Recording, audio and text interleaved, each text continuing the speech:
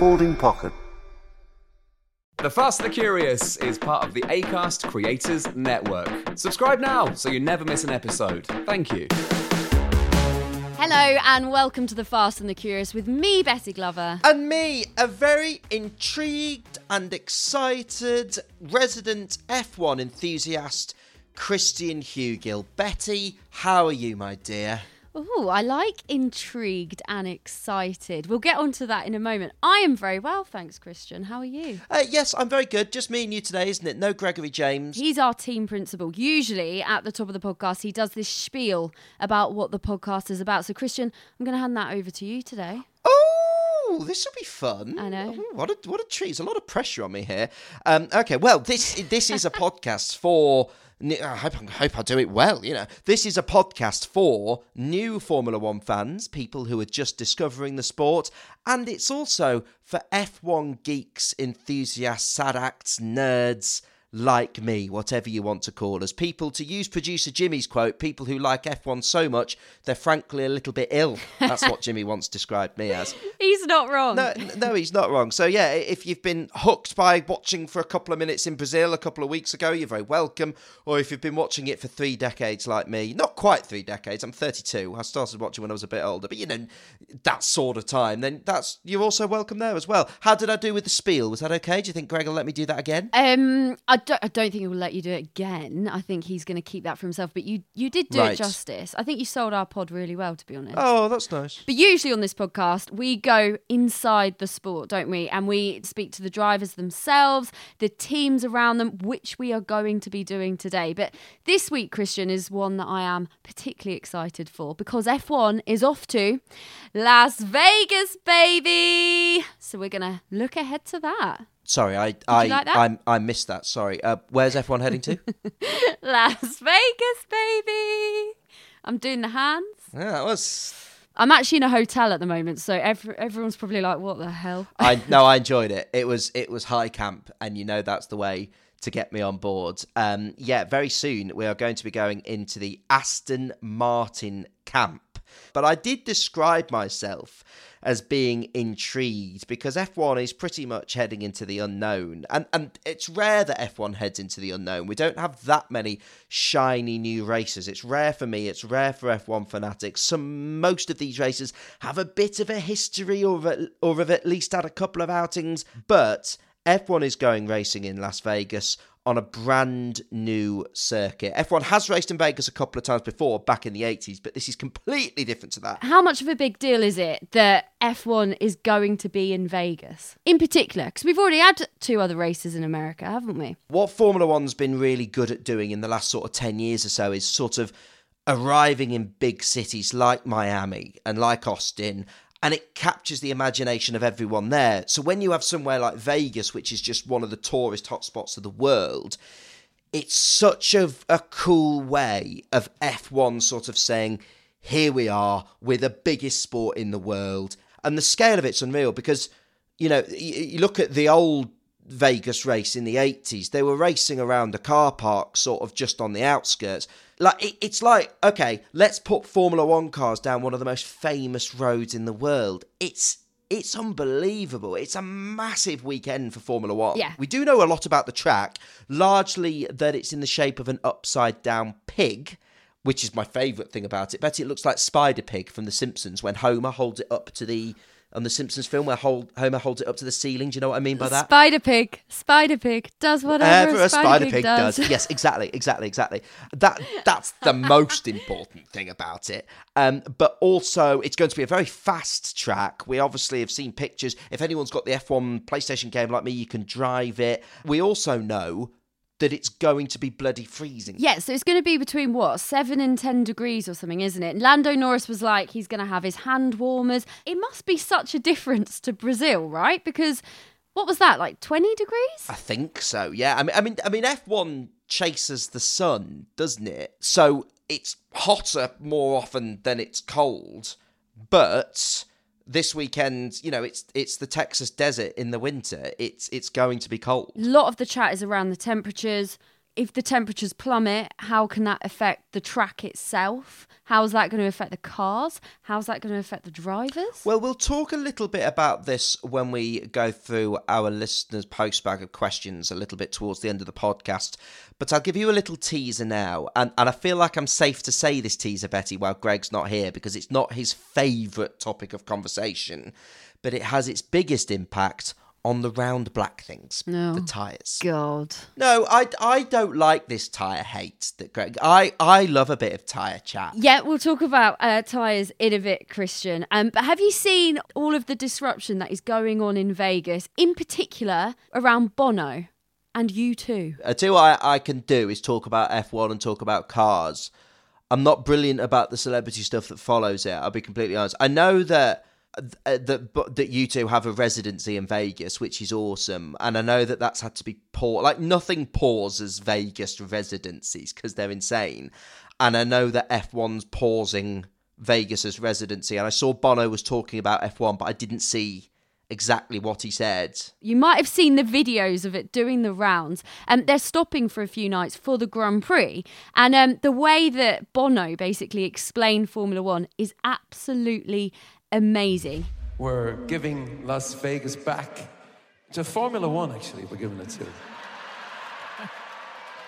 Now, if you don't know what Formula One is, it's a sport where very tidy, lean, mean men and some extraordinary women climb onto rockets and try to stay on Earth and not achieve orbit, something like that.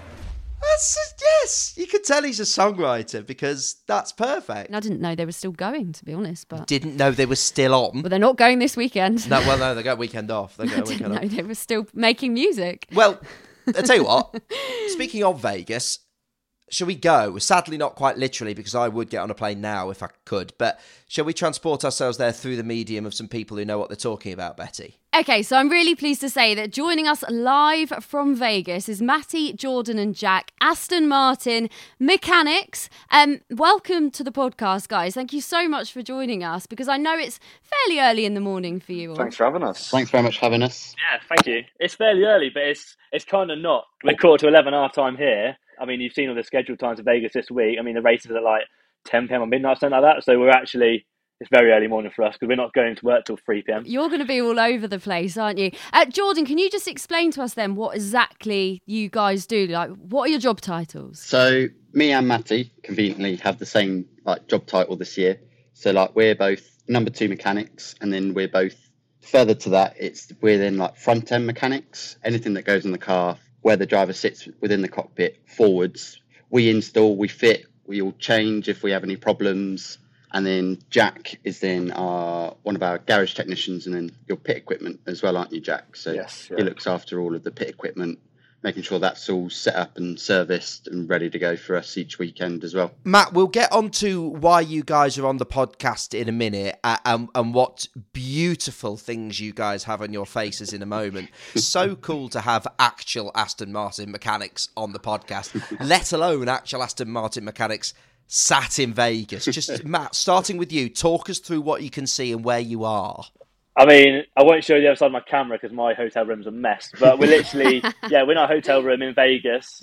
We're not on a super flash on, but it's pretty nice. I mean, it's Vegas, not bad. You can literally, we got the Sphere behind us. Wow. Look at it. I don't know if it's meant to be the London Eye. You can literally, I can see all the hotels. Literally, we're not far from the Strip. A bit surreal being here. Literally, woke up today, sun's out. So we got here last night. It's late, and you can see. I mean, you can see the desert behind all the buildings and that. It's crazy. We've never been anywhere like it. It's a big culture change. We're normally in, like Silverstone, like where we grew up. You're going from an airfield to Silverstone to the desert in Las Vegas. It's mental. The Las Vegas Strip.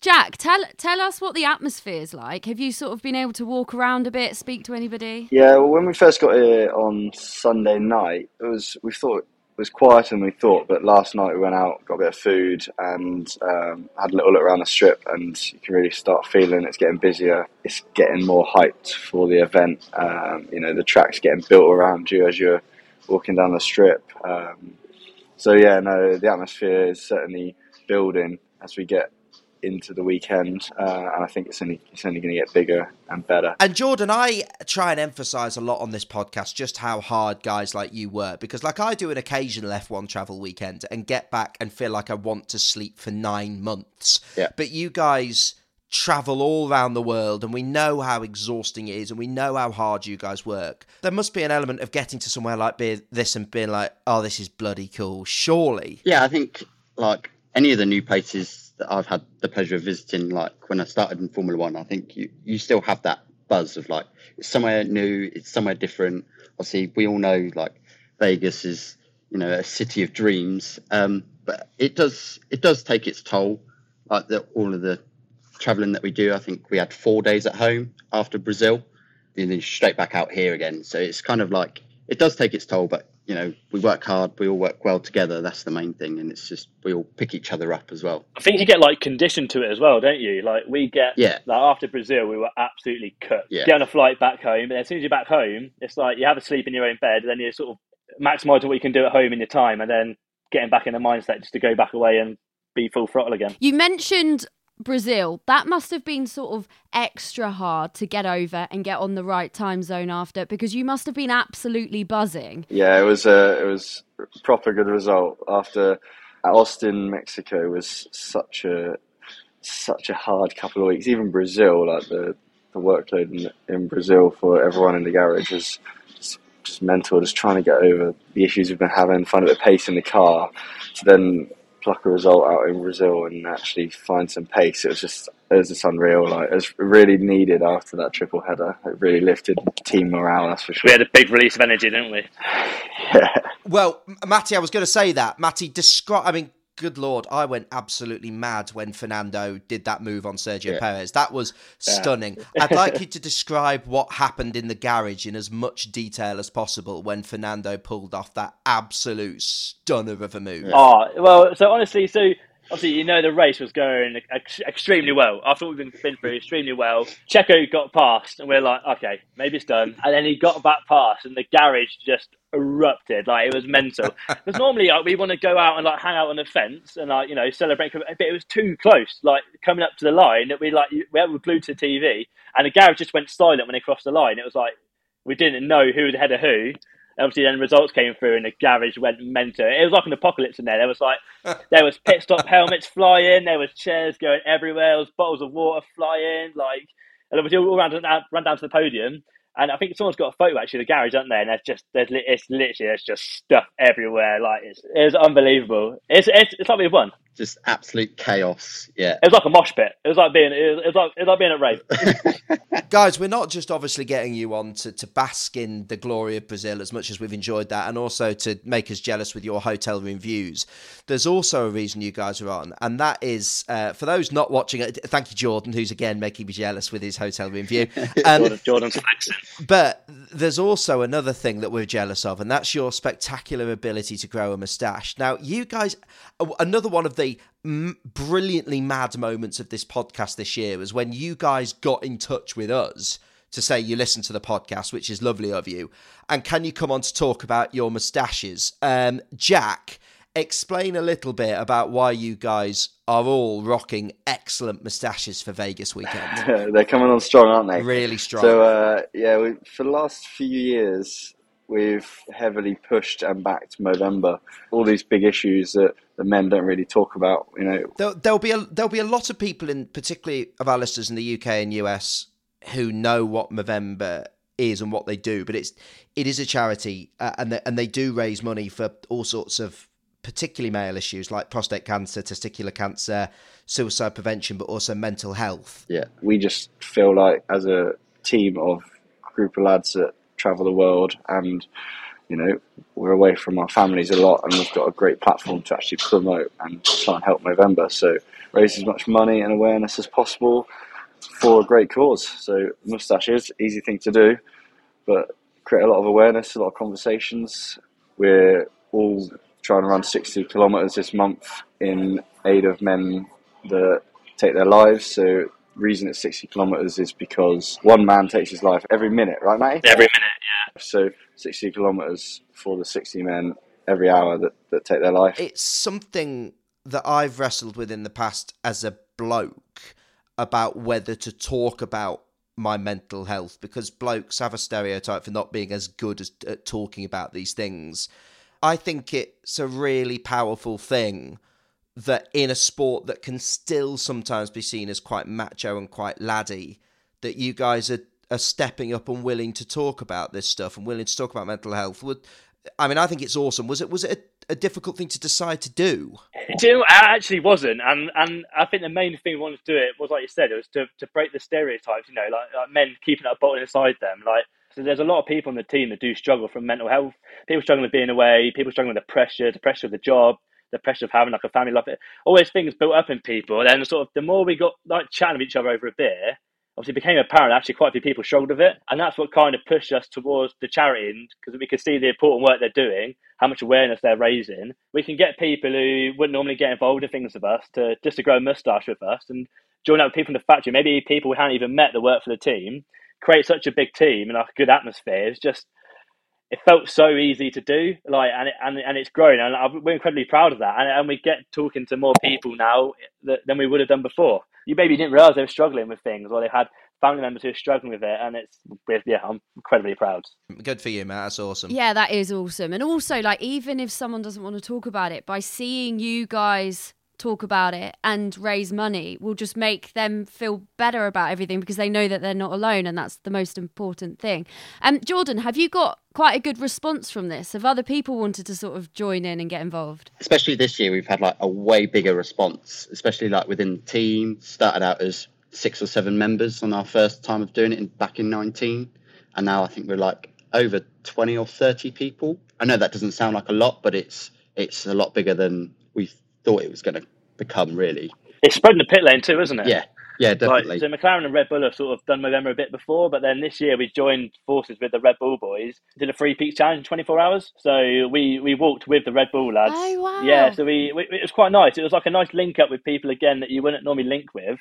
Sort of open up with each other. You're in a sort of world of your own. It's just nice and relaxing. But obviously we did it in 24 hours, so it's a big push as well. And then we did that to raise money. It's nice to have it spreading through the pit lane and have people get involved in it. There's a lot of tashes up and down the pit lane, isn't there? You see people getting on flights and ridiculous looking tash. It's great. Well, guys, it doesn't look ridiculous. You do somehow all manage to rock it, which is exceptional in itself. Not that that's the most important thing. Listen, if anyone listening to this wants to donate to the lovely Aston team's fantastic cause, if you search Movember Aston Martin from your search engine, it comes straight up, and you can donate at uk.movember.com.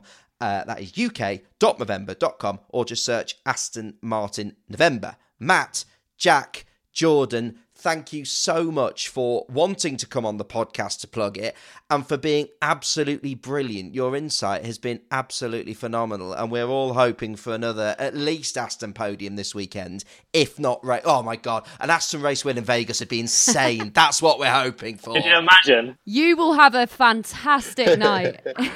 Mental. Guys, go well this weekend. Absolutely amazing talking to you. Thank you so much. Thank you very much. Yeah, thank you very much for having us. Thanks for having us.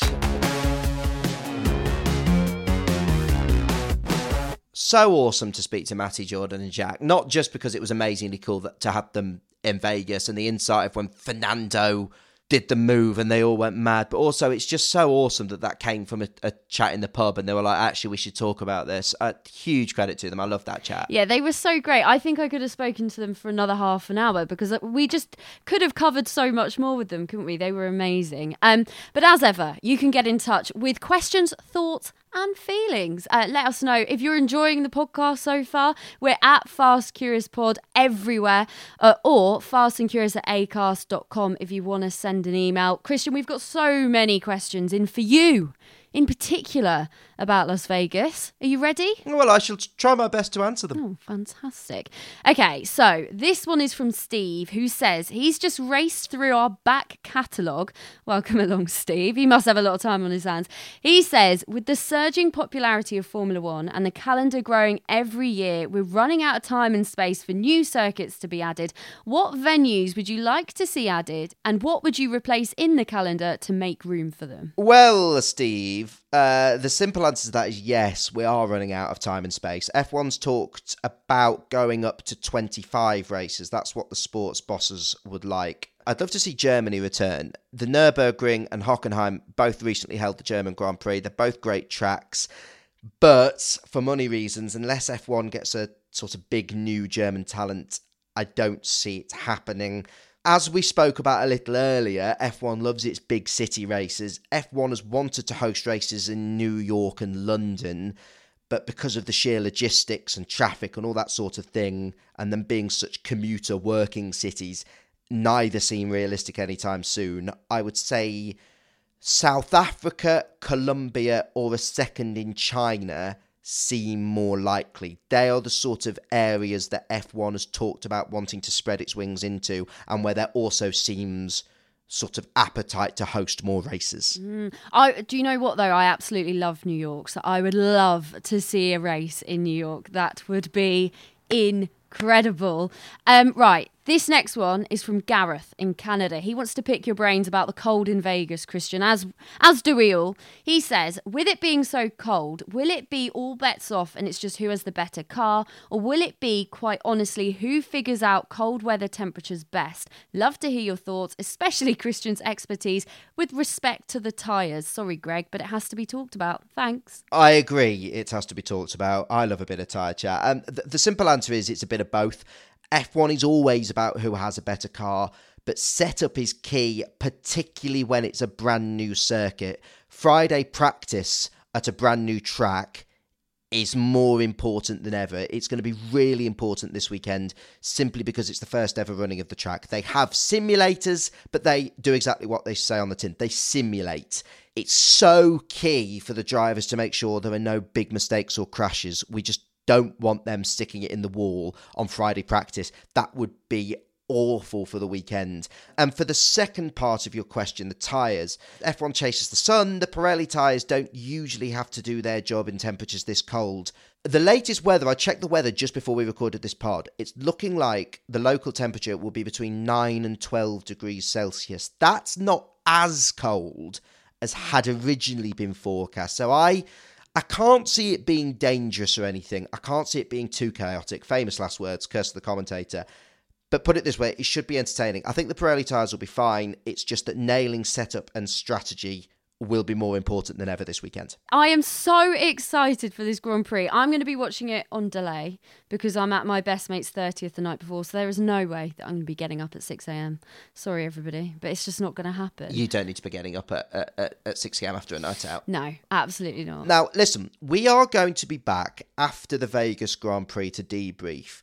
We are hoping, like we've just gone to Vegas beforehand, we're hoping to be in Vegas straight after the race with some eyes and ears on the ground. But Vegas is complete chaos, as we know. Will we get someone? Will we get someone and it'll be complete chaos? Or will we just get no one at all and be me, Greg and Betty? Listen, at the very least, you'll have me, Greg and Betty. It could be worse, couldn't it? Don't forget, get in touch. Anything that doesn't make sense in the Vegas race or you're confused about, fire us a message during the race and we will answer them in our post-Vegas review podcast here on The Fast and the Curious. Goodbye from me, Christian Hugill. And goodbye from you, Betty Glover. Bye!